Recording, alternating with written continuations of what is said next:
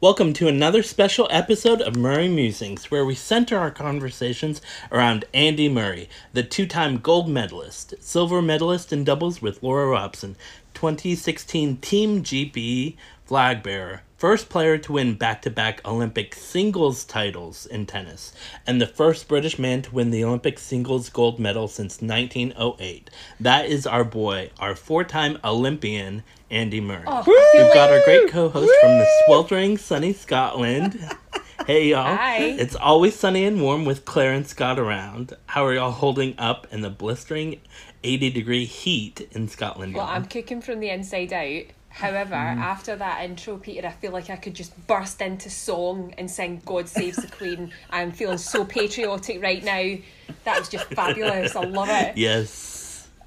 Yeah, I'm kind of like sweating out here. I just sweat like all the time anyway. So like, and you know what? Let me tell you a story, right? So I woke up late today. I woke up late for work, but it's fine. Wait, so like, I you left the house. You were late? I was late for work. I know I'm never late for Never. I'm never late for anything.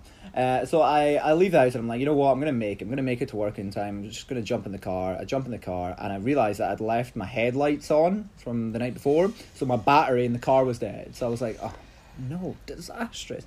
My work's about half an hour. My work's literally about like half an hour walk away, but it's about like a 2-minute drive away. So I'm just being super lazy. I just drive all the time. But I'm like, you know what? My car's broken. I'll make it in time. I'll just start walking. And then I look at the time. I'm like, I don't think it is. I don't think I'm gonna make it in time. I don't think I'm gonna make it. So I order an Uber. So I get an Uber. I don't know if you guys have. Do you guys have Ubers over in America? Yes. Do you guys have? Yeah, you do. Yeah. Yes. Fantastic. Right. So I'm like, I'll get an Uber. It says it's gonna be like 4 minutes. Easily gonna get me there in time. We're all good. So I order the Uber, and as soon as I order it, I don't know if this has ever happened before. I ordered the Uber, and it says, it said 4 minutes, and then it said change, and it said 15 minutes because it's finishing a job nearby first.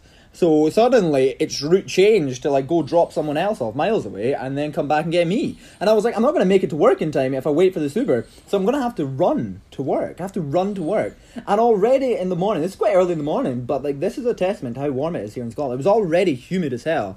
And I'm like wearing my like fleece jumper that I wear for work. And I'm like, oh my goodness, I'm going to have to start running. So I just start running and immediately I start sweating. Like, and I'm like, oh, this is going to be terrible. Oh, no. And I get into work, make it into work in time. But just literally sweat is just dripping off my face. I'm like, hi guys, how you doing? And everyone's like, oh Christ, like I don't want to talk to Scott today. Like that's kind of what the reaction is with Scott with me anyway. But like it was more emphasized today. They were just like, Scott, you smell horrendously bad. Like that is not unusual for you, but like even today it's like, you know, horrendously terrible. So basically I'm not adapting well to the heat is where that story comes from. Angie, I've only just met you, but I hope I haven't kind of put you off Murray Musings with that story. She now but, knows the most important things about you. You're always late and you stink. and I smell bad, yeah, exactly. You know So- what? Like I hope Things can only get better from here, Angie. They can only get better. in our Only get better. in our outline, Peter has like a little introductory thing for Angie, and I've just ruined it by being like, Angie, I smell really bad. Like it's really hot here in Scotland, so I'm sweating bad. But yeah, Peter, take away your intro of Angie.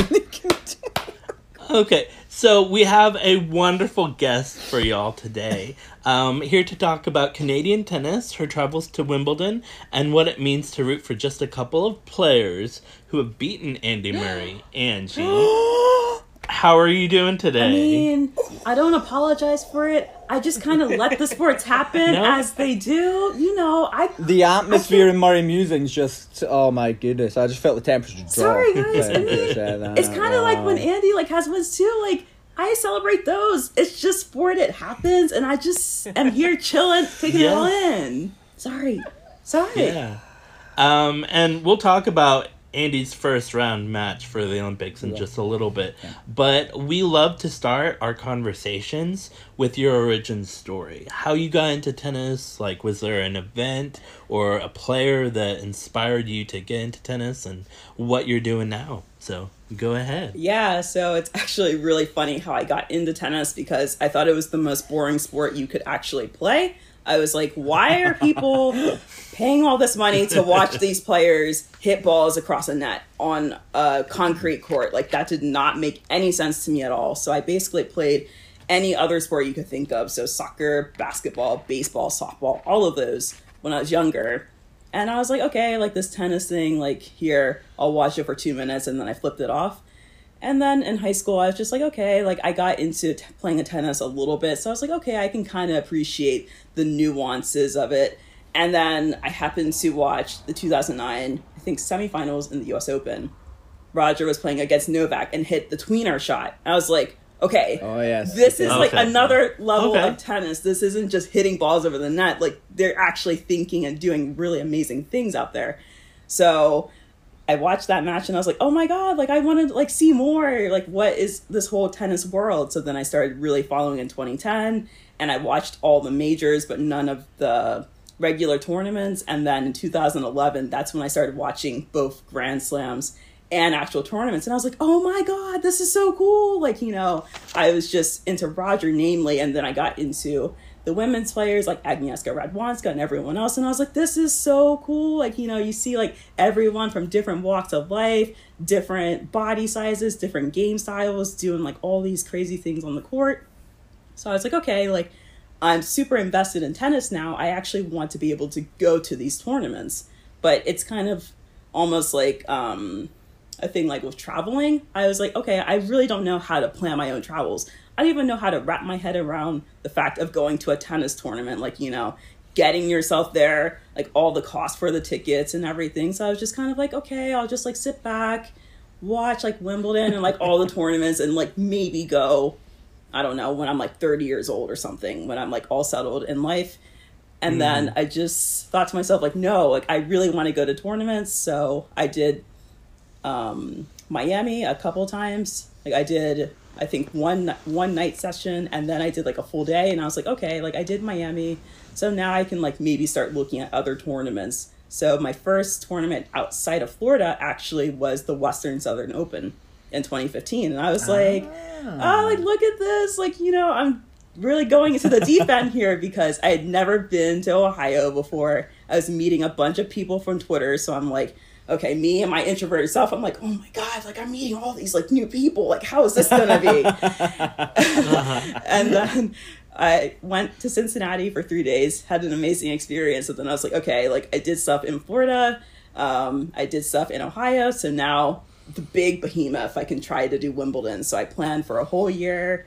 I arranged the time off work. And as it was getting closer, I was like, oh my God, like I'm going to Wimbledon? Like, what the hell is this like? Like, I'm going to London? Like, what the hell am I trying to do? Like, go to another country that I've never been to and I don't know all the customs and everything. And then I went to Wimbledon. So I was just like, okay, like, you know, I did my little baby steps. I did Miami, then I did Ohio, and I actually did Davis Cup within that time as well. So I'm like, okay, like I did the incremental steps to get to the ultimate goal. Like after watching Wimbledon for 7 years, finally in 2017, I got to go.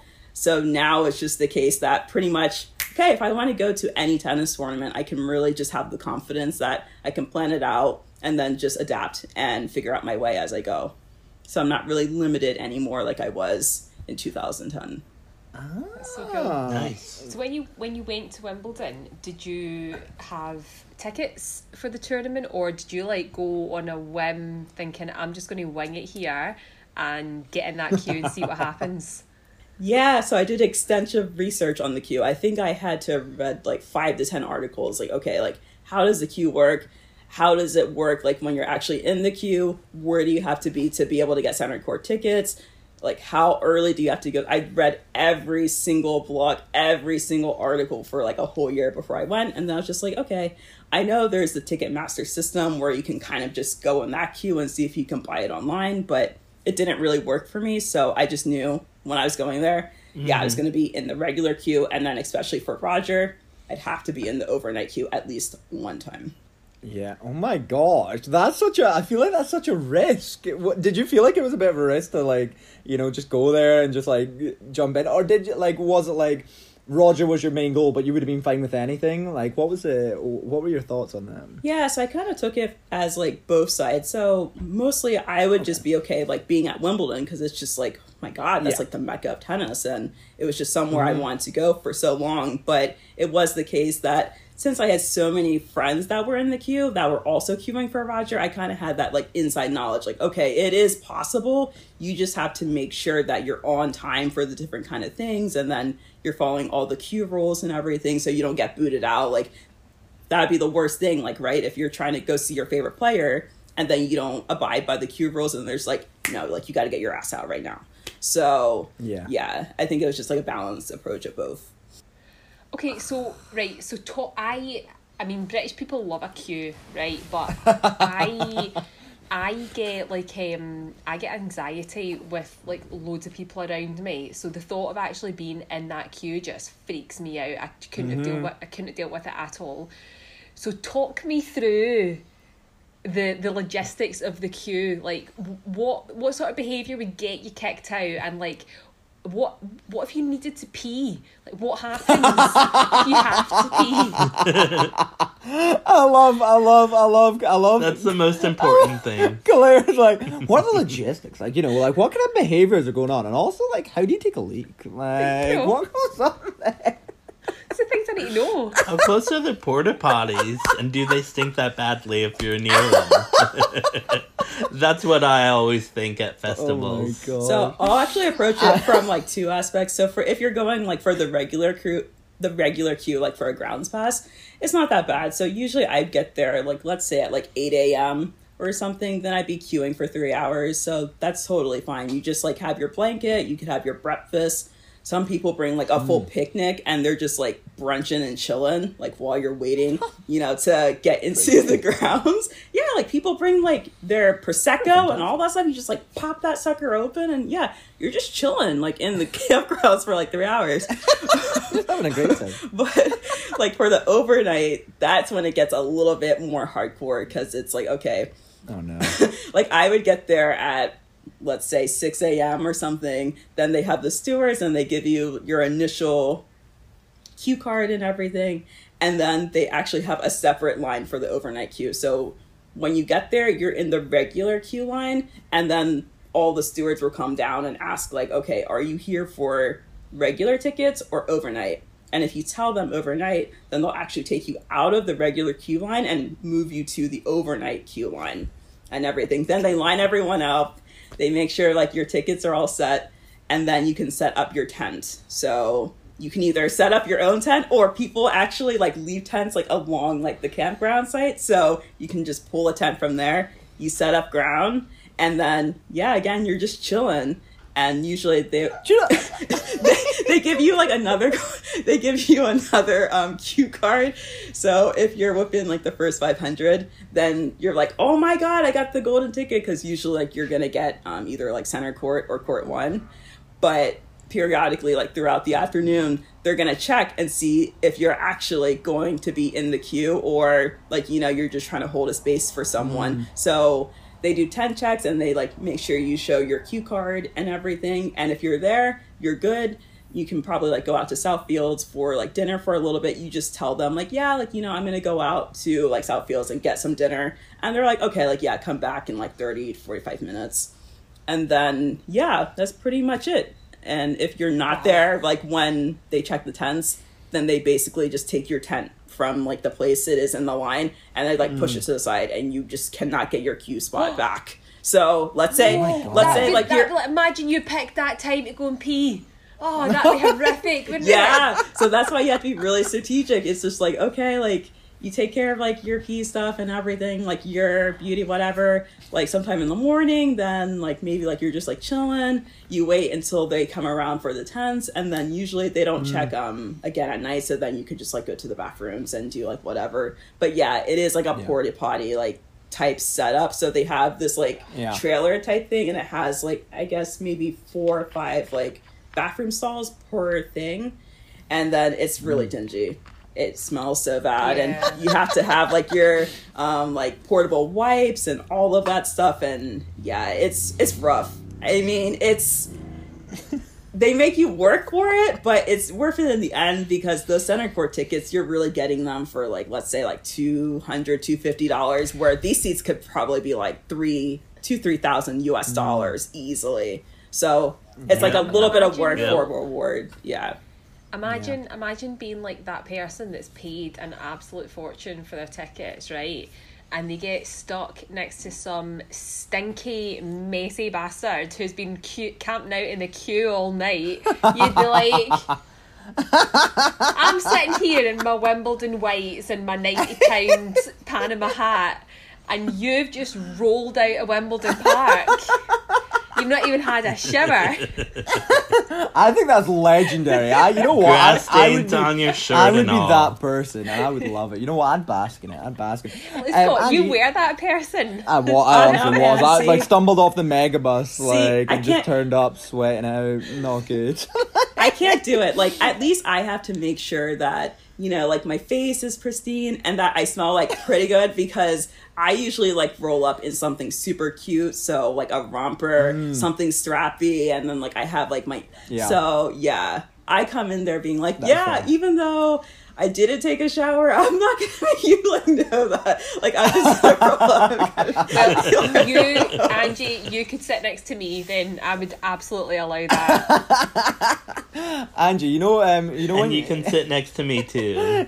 We've sat next together for a few matches. Yeah, I loved it. So here comes the deal where we talk about Canadian tennis and sitting next together. I was rooting for Kyle Edmund, and you were rooting for My Dennis baby, Um, yeah. So this was at Cincy, 2017, right? And so yeah. So how was that experience for you?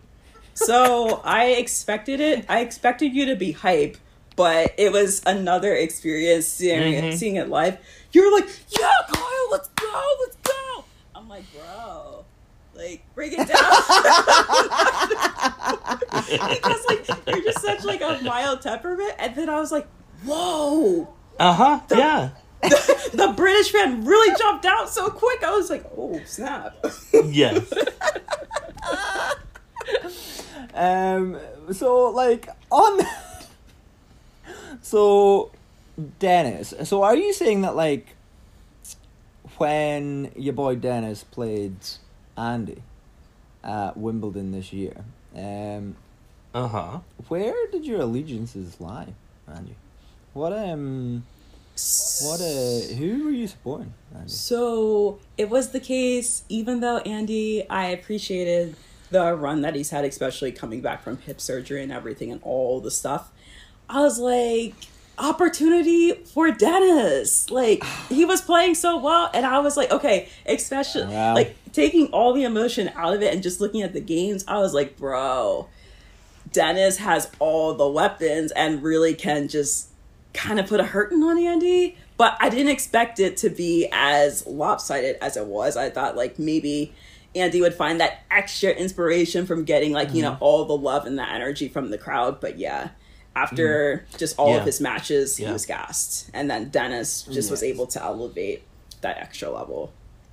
So you were pumped for Dennis, but also you were supporting Andy as well. Is that what you're saying? Like you were kind of on the all right, so okay. For you, it would have been a win-win type of match. Exactly. Because no matter who won, you would have been delighted. That's more acceptable. I was about to have to take like Peter and Claire like into like a separate chat room and like discuss whether or not this episode was really gonna work. And you know whether or not we had to maybe like sort something out, but you know what, as it is, we'll allow it. We'll allow it this time, I suppose. So were you proud of Dennis then? Were you proud of how Dennis did that tournament? His performance against Novak was impressive as well, which me and Claire saw live, by the way. Listeners, did you guys know that we were at Wimbledon? Did we mention? I saw that. We saw your boy playing Novak. So and he did do very well. I will say he did do. It's very a shame well. he didn't deserve to lose in 3 straight sets. No, Yeah, it should have at definitely least not. been a 3. Yeah. It should have at least been a 4-setter. But yeah, no, he did well this tournament. He did well. He did very well. And then this week he hasn't done so well. Yeah, I mean I that's didn't want to just. mention that, but I mean that's just how it goes with Dennis. Like when he's Yeah, hot, it is. he gets really, really hot, and you're like, damn, like this guy could just be top 5 forever. But then he has those like downsides where you're just like, ooh, is he really in the top 10? Like, ooh, I don't know. So Yeah, is he not at the Olympics? He's not. No. He went and did a couple of 250s, didn't he? Yeah. And in his first one, he lost to somebody, I would say the top 200 in the world. Yeah, I think, Czech in the player, I first believe. round, wasn't it? Yeah, I think that's definitely as a result of like a come down maybe after Wimbledon. I would imagine. I quite find that's not uncommon for young players who've had an incredible run at like a big tournament where like it's like the eyes of the world on them. Then they go and play a much smaller scale tournament and they just drop at the first round. That's happened quite a lot, and I suppose it's just it'll be fatigue. I mean, he'll have been exhausted after Wimbledon, like the effort that he put in, and I think he was so gutted to have lost to Djokovic the way he did in that semi-final. Yeah. It's probably just a combination of like actual physical fatigue but mental fatigue as well, because he put his heart and soul into Wimbledon, I think. Yeah, that match was rough. Yeah, I think he'll definitely be feeling the effects of that for a while, won't he? I imagine. Just like mentally coming back from that. Do you not think? Like to try and come back from a loss like that would.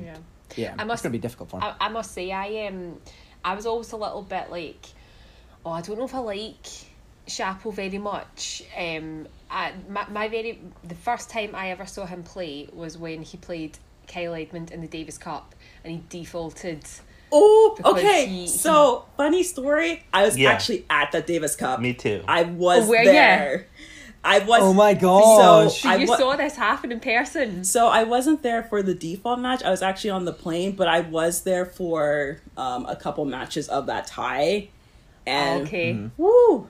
I mean, the atmosphere was absolutely amazing, and Dennis started off a little bit slow in that Davis Cup, but then he got fired up as the day started going on. And I just remember being on the plane from Ottawa to Miami, and I saw that default. I was like, no, like did not just happen. See the face that you're making right now is the literal face that he made when he did it as well, when he realised what he'd done. Yeah, but I mean, it's really harsh of me to still be like, I can't believe he did that, because he was like 17 at the time, wasn't he? He was so young. But I always kind of like that was like my first impression and also lasting memory of him. It was like this erratic kid who lost the plot and ended up like breaking the umpire's eye socket. And I've always been a wee bit like, and it's unfair of me to be like that because he was a child essentially. Exactly. And I've always been a bit like, just I'm not a fan. But I will admit, see, after his match against Djokovic, watching him go off court crying, I was like, oh God, he is still just a kid, and it made me realise just how much it all means to him. And I was like, you know what? I'm going to forgive you for default. I'm going to forgive you for that default and for hitting the umpire, and I'm going to forget all the stuff that I ever held against you. And what's to hold against you? Nothing. He fought his heart out. You beat Andy, like that's it. And like it really, seeing him cry, seeing someone cry actually really endears them to me, because I'm like, I can now see how much it means to you. Now I'm like, Dennis, if you're listening, those tears really worked. They got through to my stone cold heart. People embracing my Dennis baby. I love it. Yeah, the tears got through for Claire, but I was too busy being like, "Come on, Novak, yeah!" He was, and getting like he was getting shushed by people in front of us. People on centre court sitting around me were not impressed, but understandable. Andrew's like, I'm leaving this girl. I'm not anymore. There was a lot of love. There was a lot of love for Dennis on centre court that day, and very little for Novak. So Scott was shouting every time someone shouted for Dennis. Scott would shout louder for Novak to the extent where there was these two guys sitting in front of us. I think they were French. The two guys in front of us. I think they were turning round to Scott and they were tutting at him and like. And Scott was like, "Yes, come on, Novak, I said Novak. I feel like if Angie had been sitting near me, she would not have been impressed. Anyway, before Angie does decide, I would just be like, I don't know her. Left the call. I don't know her.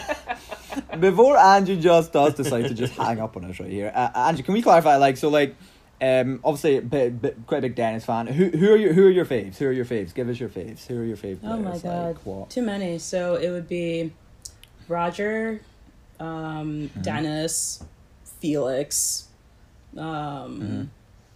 I like Ash. Which is going to make for an interesting conversation in a minute, Felix. We'll get on to that in a minute. Continue. Sorry. I do like Ash Barty. I like Garbi Muguruza, Victoria Azarenka, Coco Gauff. She's going to be a real star. Amazing. In the future. And I mean, the list could go on and on. Sure. I think it's just kind of the case, like, Roger is my main player, but then I've just embraced so many other players as well, like, you know, for different kind of personalities or their game styles. I think probably the most controversial player you could probably list would be Nick Kyrgios, because everyone says he's like a part-time player, but when he's playing, he's just absolutely amazing and can just really get a whole crowd into it and just get you really excited. It doesn't feel like a tennis match. It just feels like, I don't know, like another experience that's just really cool to be part of. And I think that something else that really comes to head, like, especially with Laver Cup, because I had the pleasure of being in Geneva when it was held, and the atmosphere when he played Roger was amazing. Out of this world. Just through the roof. Yeah. That's fair. I was at Laver Cup in Chicago, and it was just amazing to see everyone root for him, and just, he's a great player. I mean, I've seen his antics on the court. One of his best matches for entertainment value was him against Borna Coric in Cincy. And so that was a really good popcorn match where everyone on Twitter was talking about it, and I was having a front row seat, and it was just a good match to see Nick do his thing. Exactly. See Nick be Nick. And, I mean, all things aside, he's a good tennis player. He's very, very good. Yeah. But Angie, enough about all the other players that you like. How do you feel about Andy? Can we talk about the one that we like?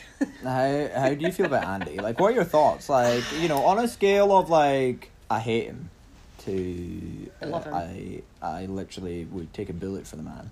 Where do your loyalties lie? Like, what? Okay, so it's a two-faceted thing. So the times I have seen him live, I don't think I've really seen his best tennis, so it hasn't really riveted me. I'm just kind of like, Andy, like, we need some energy in here. We need an injection of just, like, power. But from a personal standpoint, I think he's absolutely amazing, because I'm one that really loves dry humor, and he has such dry humor.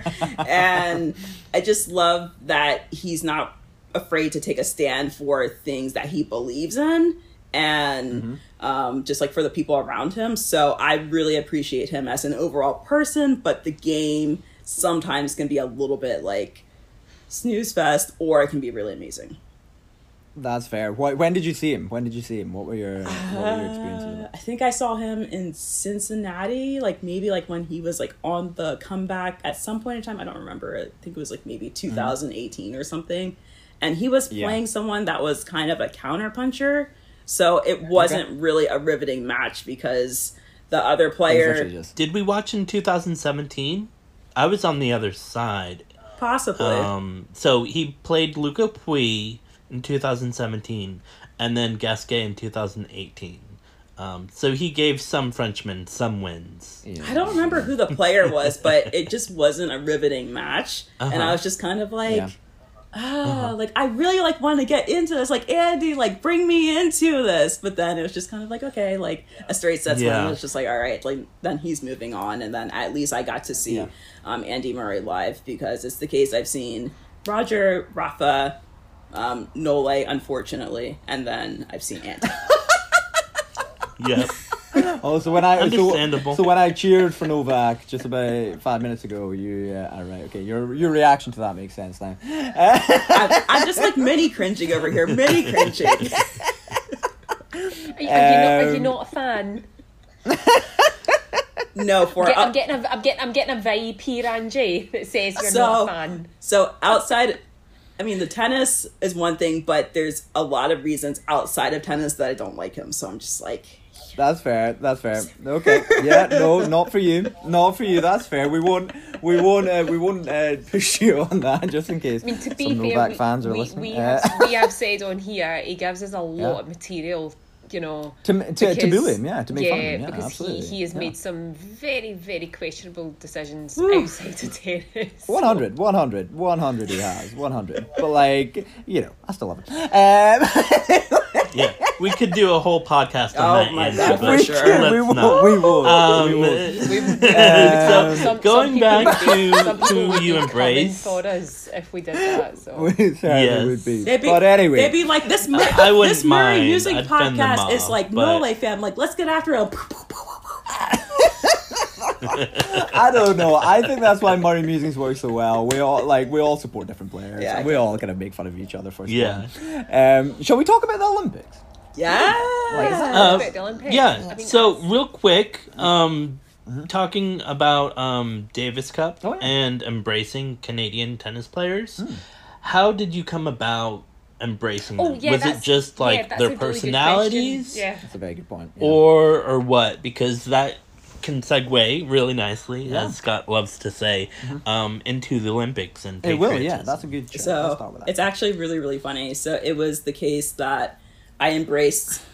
So think of it as like a family structure. So as like a father and sons. So it was the case that I embraced Vasek Pospisil first out of all the Canadians, because I was just like, Yep. okay, like he's a good looking guy, but then I was like, he just has a really powerful game too, and I just liked how dynamic he was. So he was the first person I embraced. And then for Davis Cup, he like kind of took Dennis under his wing. So then I was just like, oh, okay, like, you know, like let me get into Dennis. And then from Dennis, you know, Felix is his best friend. So then I started to embrace Felix, and I saw that he was such a great player. So just like kind of the combination of all three of them, like I just really loved that they had aggressive, dynamic, electric games, and then they just had really great personalities as well, jokesters, and just really like passionate about, you know, their tennis, and then about representing their country as well. So That's fair. That's fair.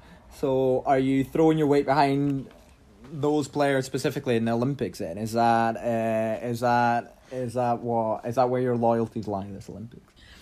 pretty much, I would say, like, since it's Felix, like I would love to be able to see Felix just elevate, because he's been making the incremental steps, but then it's the case that he just hasn't been able to get over the hump. Especially if you think that he's made 8 finals and he hasn't won a title yet. It's like, okay, you see the game is there, but just mentally he's like a little bit fragile. So I think Felix will be ready to absolutely smash the Olympics in 2024. Yeah, I mean, not now. I think it's the case. Like, yeah, like with Andy Andrew, standing in his Andrew, way. I really don't feel like a first round loss would hurt Felix in this event. Like, I just really don't think it would like be too big of a deal. Like, you know, like I really like Felix, but there's something about this event that I just don't feel like it's for Felix. I think You know what I mean? for anyone who's listening, it's worth pointing out that we are recording this. The Tokyo Olympics has officially got underway. The Better opening mention. ceremony probably finished about 5.5 hours ago, and the tennis will get underway in about less than 12 hours time. Yeah, If my sort of timings are correct. So Andy Murray will absolutely have played at least one, if not 2 matches by the time Scott gets round to editing this. He will have, yeah, he will have. By the time this episode goes out, there is a chance that Andy Murray has won his first 2 matches. Yep. There, A good chance. yeah, there's also a chance Don't say it. that. Don't. No, Andy, don't. Scott, please. I'm begging you not to There's say it. also a chance Yeah, that we're Andy begging will you. have won more than 3 matches by the time this episode goes out. Yes. Yes. So yeah, there's chances for that. There's chances for that, really. And that's all that we'll even discuss as a possibility. But what that would mean, of course, let's discuss it. Like, you know what, there's been an elephant in the room ever since Angie said that she really liked Felix, right? There's been an elephant in the room, and we're all feeling it. We're all like, we're all looking at this elephant. It's kind of in the middle of the room, and we're kind of like edging around it a wee bit. So the draw comes out, and how are you feeling about the draw, Angie? How are you feeling about it? Are you feeling confident about that draw, or no? Like, what's your thoughts on that draw, the singles draw for Felix? What are your thoughts? I mean, I really don't know many of the matches besides that first one because everyone's been talking about it, and I wasn't generally interested in Olympic tennis with everything that's going on, especially with Tokyo. I'm like, okay, how are these athletes going to be safe? How are the citizens going to be safe? Exactly. But after being in a clubhouse room yesterday, I kind of have like some renewed interest in the Olympics. So I'm just going to be kind of following along and just seeing like, okay, what kind of matchups are going to crop up. Now, in terms of Andy and Felix, I think it is the case. It's almost 50-50 because Felix has been... Do you think? I think Felix has been playing well, but Andy's going to like his chances because it's not best of 5. It's best of 3. Yeah. So, and especially the case, even though Felix can play well at a high level, he can also have a lot of like come downs and be mentally fragile. And Andy is one that's so strong mentally. So if he just like senses that little bit of blood, then he can pounce on that and probably win that match. So I would say it's about 50-50. I would say 60-40, but I think, you're onto something. When he smells the blood in the water, like, he's definitely like, oh, I mean, I've lost a few finals before, but you've lost 8 in a row, right? So, I mean, to be honest, I love Felix, and I like Felix more than Dennis, and I think he has more of an upside in his game for some reason. I don't know why. But I just think that he is not going to win against Andy. And I feel bad for the little kid, but I mean, it's just not going to happen. Claire, are you feeling equally as confident, or? Yeah, I'm nervous.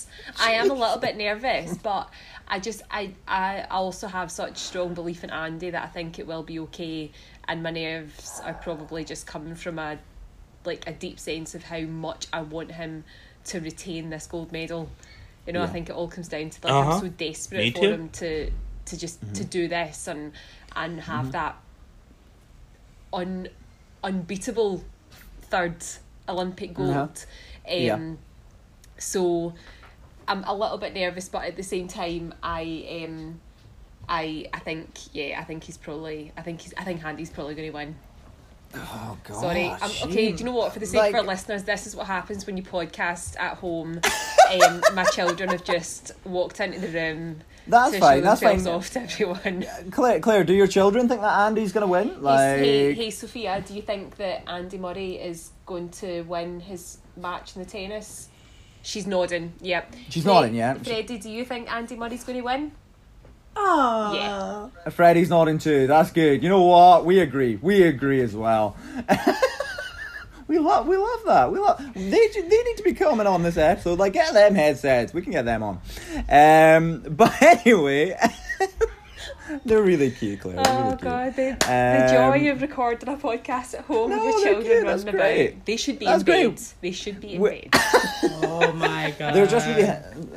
They're really hyped for Andy playing later in the doubles. But anyway, like I'm well aware that that my two co-hosts here are very confident. Now my two co-hosts are well aware that we're optimistic. They're optimistic. Like I am not so optimistic, and I'm aware that I have images, guys, and I don't like them. They're like nightmarish images of like us having our like egg on our faces when we put this episode out.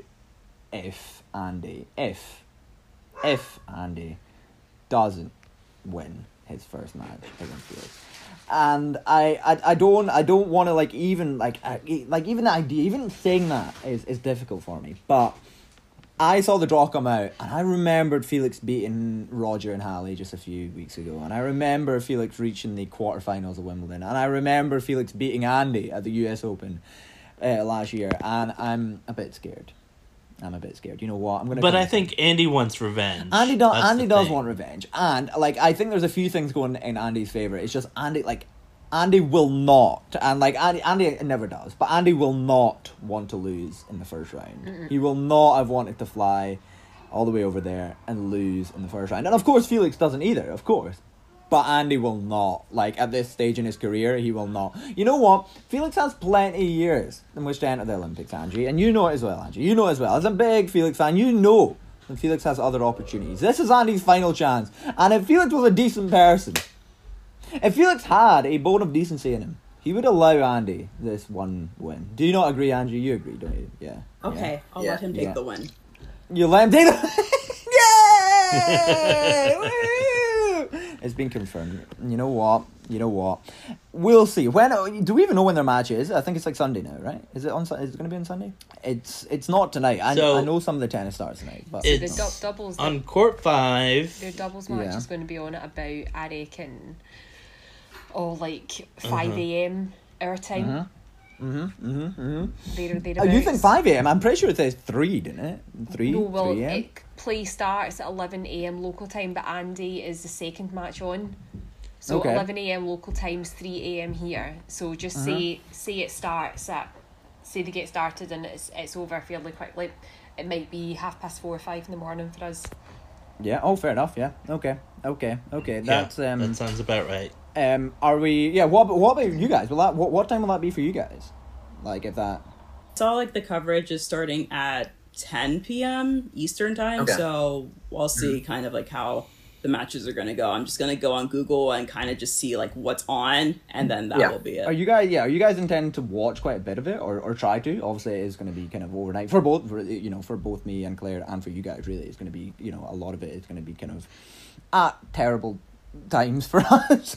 Are you going to try and watch that? I'm going to sacrifice my sleep and my well-being to watch so many of these matches, because I mean, watching Joe Salisbury, win the Australian Open and go to the Wimbledon mixed final. I mean, he's a great player and he's going to be a great teammate for Andy. Yeah.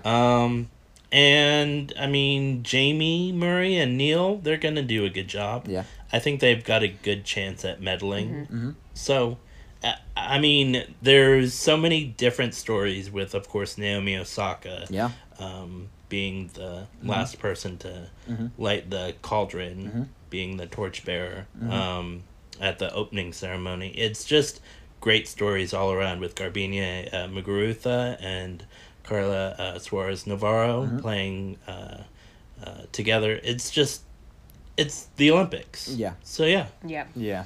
And I always think as well, like, when they're playing for their country, there's that sense of patriotism there as well, and like Andy's always said that it feels different. He's not just playing for himself this time. He's playing for his country as well, and if he wins, it counts towards his country's success. So, I always feel it's like the Davis Cup. There's a different atmosphere, and I think they go into it with a different outlook. So I think that's why I feel quietly confident about how Andy will do. Okay. But also sick to pit my stomach. Yeah. As reported in the Telegraph, after he lost to Dennis, he said, when I got home the day after my match, my daughter said to me, "Daddy, you're home because you lost another tennis match." I said to her, "Yes, I did, but what do you do when you lose at something?" And she said, "You try and try again." And I was like, yes, that's what I want to do. I want to keep playing because I enjoy it. I still think I can play at a high level. So, I mean, the way he was so happy, like taking all the pictures with other Olympians and Novak with their practice session, it's just, I think he's going to beat Felix so well. And I'm so optimistic about that. I was going to say another word, but I can't. I don't want to curse on here.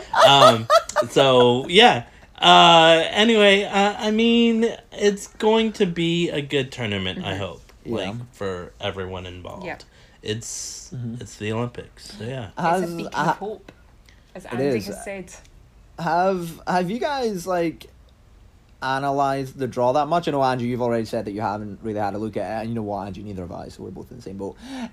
Peter, Claire, have you guys like analysed it or like seen what's next, or are you guys not looking by? No, I haven't No? really. I'm kind of trying to take it one match at a time right now, because Yeah. I get into a habit Yeah. of analysing draws and seeing who he could potentially meet in the semi-finals, and Yeah. then it just goes to hell. So I'm Yeah. taking a different approach this time. I'm going one match at a time. That's fair. Peter, is that the Yeah. same for you? It was pretty much a blur after. I was like, okay, so who's, gonna be at the top of Novak's quarter, and then Medvedev down at the bottom. And I'm like, okay, I mean, there's a few people that could medal and just be in the bronze, whatever. And so, just like I did at Wimbledon with just penciling in people to the fourth round, and I stopped there. I was so superstitious, and I'm like, Andy can make it to the third round and fourth round. Who knows? I mean, Angie had, her magic, and she preyed on Dennis winning and wishing and hoping, and that's what we get. But I love you, Angie. But I'm not going to be as optimistic or reaching for gold for Andy, but I definitely love another win. Yeah. So yeah. I do love how Claire's like, not long. Yeah, that's wise idea from you, Peter. Not to sign up Andy for a gold medal. Claire, if you look at your pinned tweet, that you've had up there since the start of the year, which is my big prediction is that Andy Murray wins the third Olympic gold medal in the Olympics, and you've left that up despite the draw, Claire. So I've kept that pinned because I am really optimistic that I'm going to be able to quote tweet myself in just over a week's time and be like, told y'all.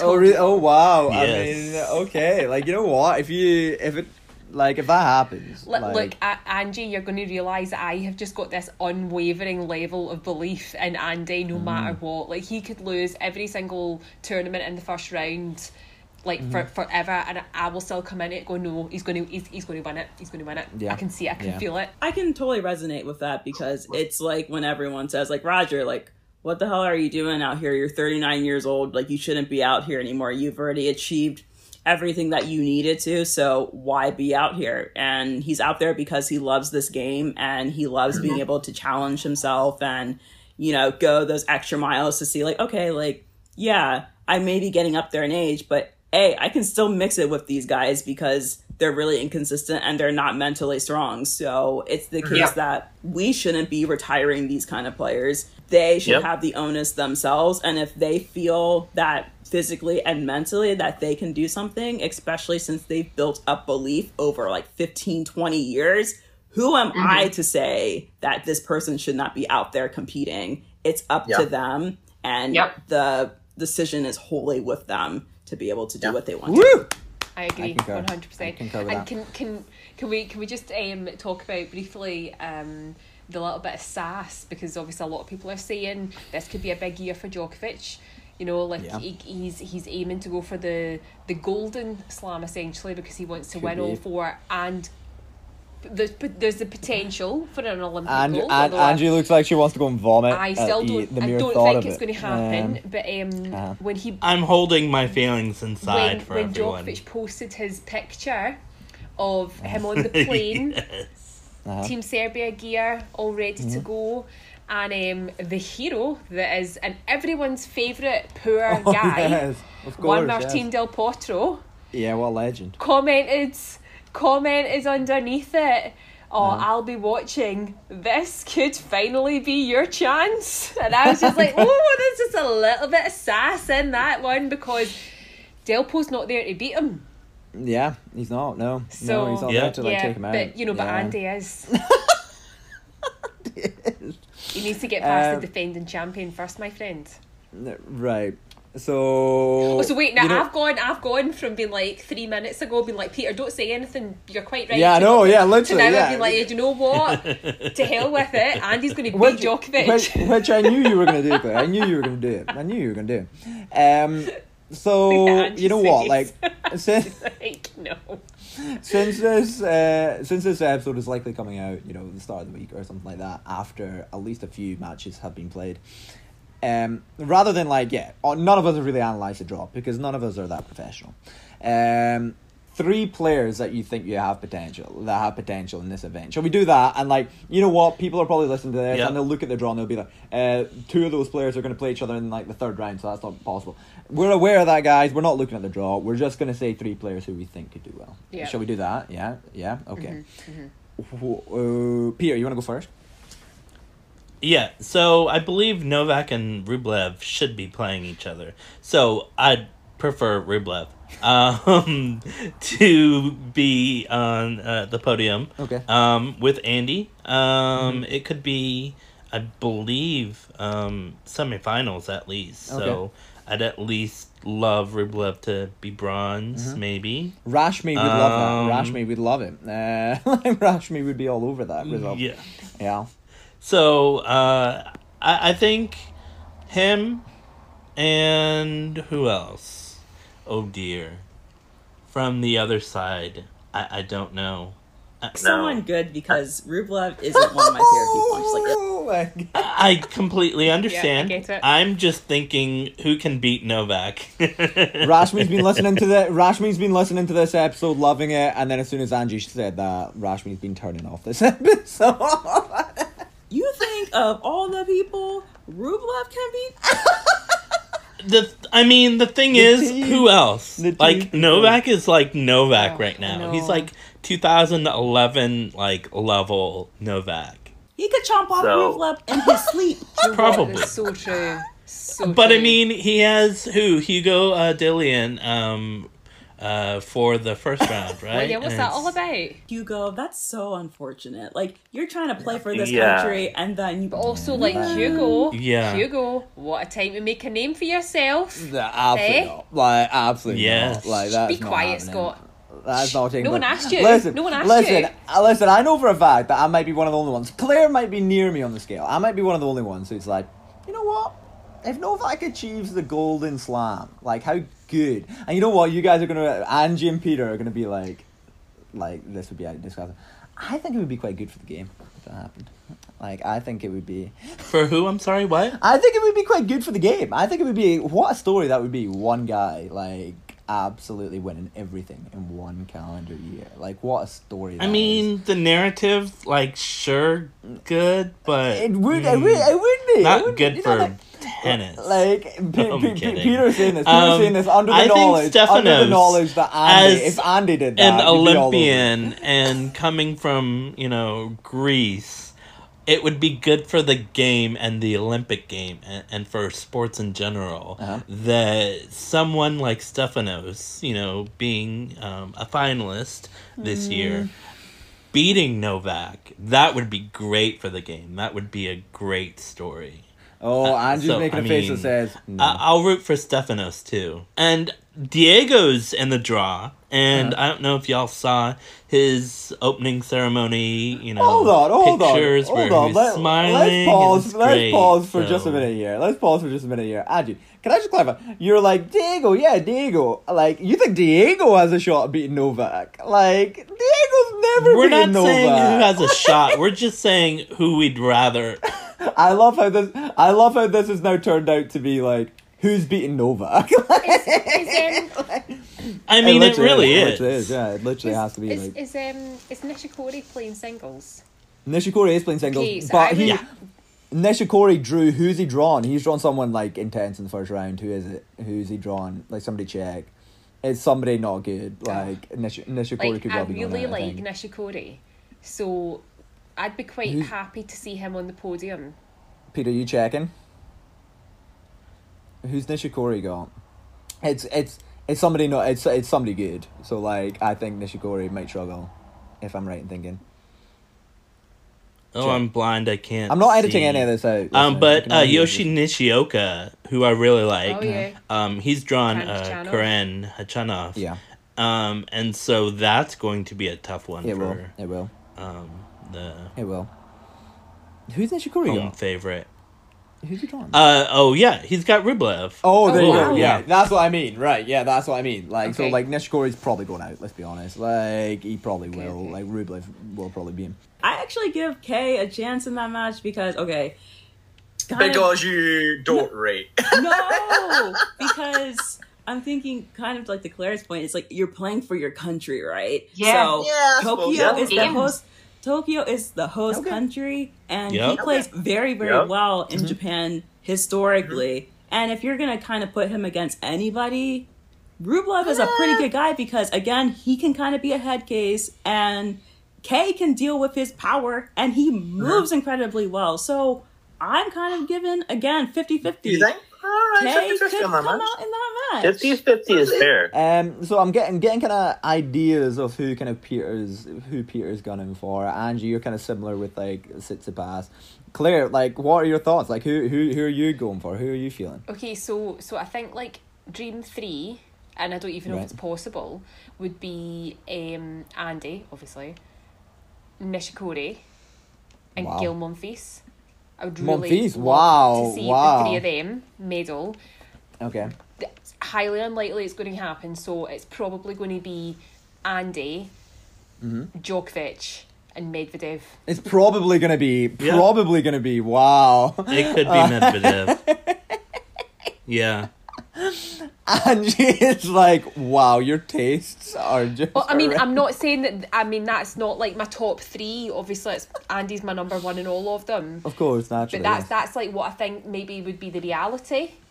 okay. Again, all also right. that might not Yeah. might not be possible.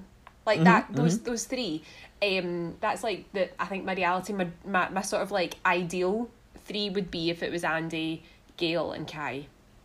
Aye, Andy, Gail, And Gail and Kai, they can decide between themselves who gets silver and bronze. I really don't care as long as Andy gets gold. I would co-sign on that, and it's just the case, like, kind of how I dislike Novak, like, here. Like, Danielle is kind of, like, a here and just, like, because, I don't know, the game is just so, like, Bizarre? and cringe. Bizarre? Yeah. Come on, Danielle, like, we gotta keep moving on here. Like, we Yeah. can't be doing these Yeah. antics. So, Angie, who are your dream podium finishers? Like, who are you taking? I mean, I probably would say Kay for the home country, Felix for showing that he's making good progression, and then Andy as like kind of like the cherry on top.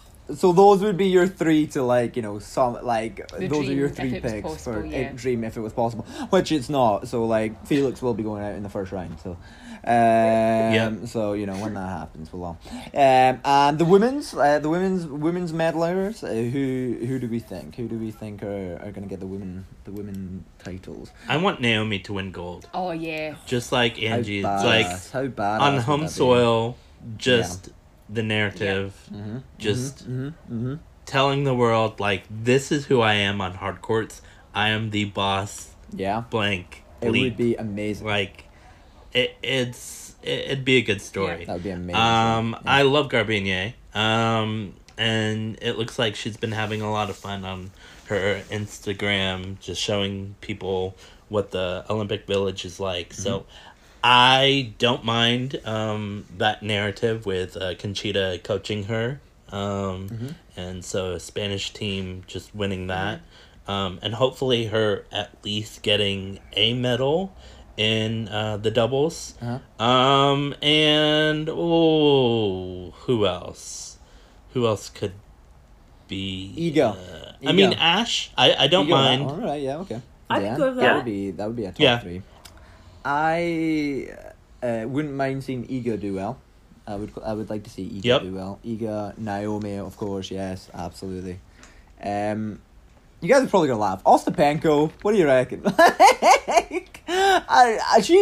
She's there and she looks like she's having a barrel of laughs, and I kind of rate it. Like, oh, even though she's messy as all hell, I actually do Yes. like watching Yep. her. So Yeah. I wouldn't Yeah. mind to see her going far and like potentially medaling, like maybe like Yeah, a I wouldn't mind a bronze or something. for Ostapenko. Ostapenko and a bronze I'd would both only get give it. her a bronze. Peter's like, only bronze. No, See, I'm not. the thing is, I am a petty Betty, I admit it. And the thing is, ever since she, like, tore up the French Open draw and beat Sam Stosur, who I thought, like, she had her chance to, you know, be a French Open, like, major titleist. And, like, when she did that and she came out of nowhere, I'm like, I do not like this girl. She's, Who like... is she? her I was about to say her face, but like her mannerisms is what I meant to say. Like the way she's just like, so as you said messy. The thing is, I'm not editing that. I just like, she just screams like the mean girl that's just like, oh, I'm going to like wreck your life and wreck this matchup. And I don't care how I'm going to win it. I'm going to win it. Oh no! So yeah. All the So that's how I feel Ostapenko about her. fans are gonna send us hate mail. So Oh, she's no. going to get a bronze then, okay? Yeah. There's a small segment of the Ostapenko fans that I'm like friendly with, and that I see like on Twitter them just like, huh, okay. And I'll be okay with that. Y'all can come for me. Oh, Go ahead. Peter Bring has it. the thing where he's like, huh. Bring it. Okay, and that's when you know that Peter is not okay. Like, when Peter's like, huh, alright. You know it's not alright. So, Ostapenko is going no further than third place on Peter's podium. But, anyway, as much as I would like to see Novak do well here, like, it would be kind of cool if the gold, like, was somebody totally random out of nowhere. Like Andy Murray. Like, imagine if Andy did. Imagine that, eh? Imagine if that happened. It was so good because the last part of that you talked about Andy, but the first part you talked about Novak. I'm like, well, Sorry, Angie. Like, Imagine how I felt when we were talking about Wimbledon recap. Angie, over the last hour or so, I've got this kind of idea that like you're actually quite a big Novak fan. Am I getting the right Like impression? low-key You're Novak fan. low-key Novak fan. Your face is, yeah, absolutely. Your face is, I'm about to hang up the call, which is fair, because we are probably running over a wee bit here. So the Olympics generally, guys, how are we all feeling about it? We feeling good about the Olympics? Are we feeling nice about it? Are we? I know there's a bit of, Angie, I think you touched on it briefly about in terms of like whether or not it should actually be happening at all, and I think that's totally a valid kind of worry to kind of have. But generally speaking, are we feeling quite good about it? Are we intending to watch quite a lot of it? Or Yeah, I'm going to what are watch your as thoughts? much as my body will allow me to. Yeah. Yep. Same. I might approach it like almost from a casual fan Mm-hmm. standpoint, because the times are just going to be so late, and I'm just not going to be interested in watching matches like all night, Mm-hmm. all morning. So I think I'm just going to be very selective and just see like, okay, like what are kind of the best matches Mm-hmm. that are going on for the men's and women's, and then probably especially for Yeah. doubles. I think it's just going to be really interesting. So That's fair. Like I my thing with the Olympics is quite interesting because I follow tennis like year round, but then the Olympics come on and I like watching like kind of other sports. Do you know what I mean? Like crazy sports that like I'd never watch year round, and I like sit down and watch them, and I sit down and watch these sports that I have no idea what's going on, and within like 5 minutes I'm like, done a wrong move there, like they've done wrong there, like their tactics should be a little bit better than that, they shouldn't have done that, that's an interesting decision that they've done there. So I will be doing a lot of that, and then I'll turn on the tennis and I'll be like, right, now I actually know kind of what's going on. So yeah, no, I'm looking forward to it, and it's, you know, as long as, you know, hopefully everything goes okay with it. I think it'll be quite a nice kind of like event to have. Fingers crossed, assuming everything goes well, right? So But we love to hear our guests' walk-on song Yes. picks. Yeah. What would pump you up before a match? So I asked you to get ready for your answer, Angie. What would that song be? yeah, it took me a few minutes. I was like, ooh, like there's so many songs, but I probably would say I Can't Stop by Flux Pavillon. Okay. I'm Okay. gonna go That's Google it. I that. haven't heard that one in a while. Yeah, I, you know what? Like, can we play it? Like, will this come across? No, it won't. Will it? I was gonna try and play it and then play it over them. You know what, Angie? Sing it to us. Like, how does it go? Go for it. Go for it. Go for it. How does it go? Does it have like some beats or what? Like, what's going on with that song? Like, what's happening? Like a big What's happening? beat drop, like, I can't stop. So hold on. We're gonna ask you to do it again. But like this, so this is the image. Let's paint the image. So Angie's just coming down the stairs, and she gets her name announced that she's walking on court, and then the music hits. And what's the music like? Go, Angie, go. It's like, I can't stop. And Angie's walking on court right now, folks. The crowd is just cheering. Like, she's getting ready.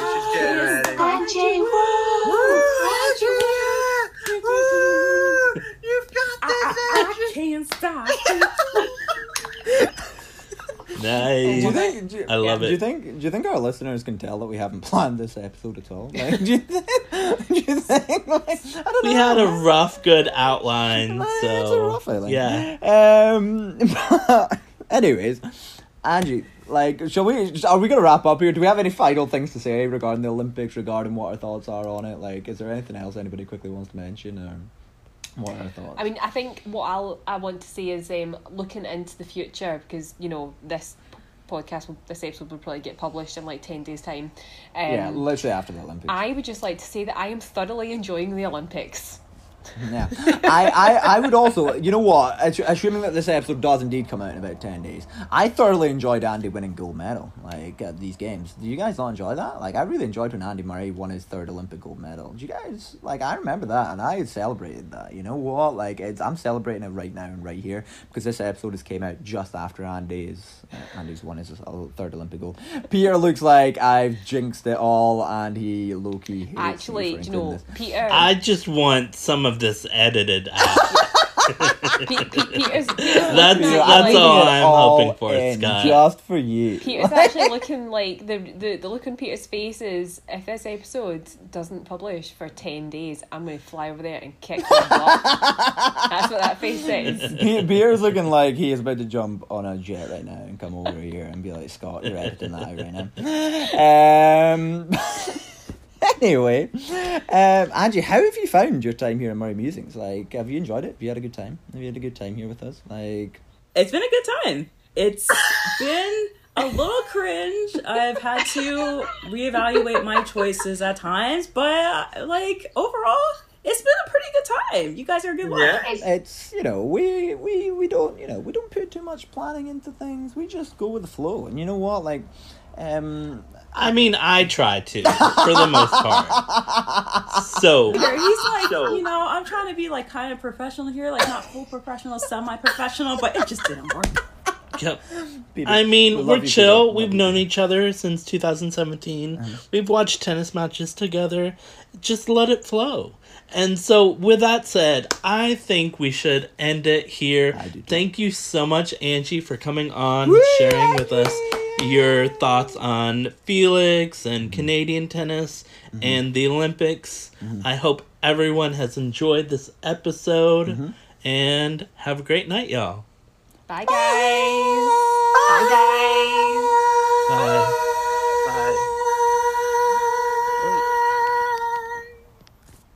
Yeah, we're editing that out.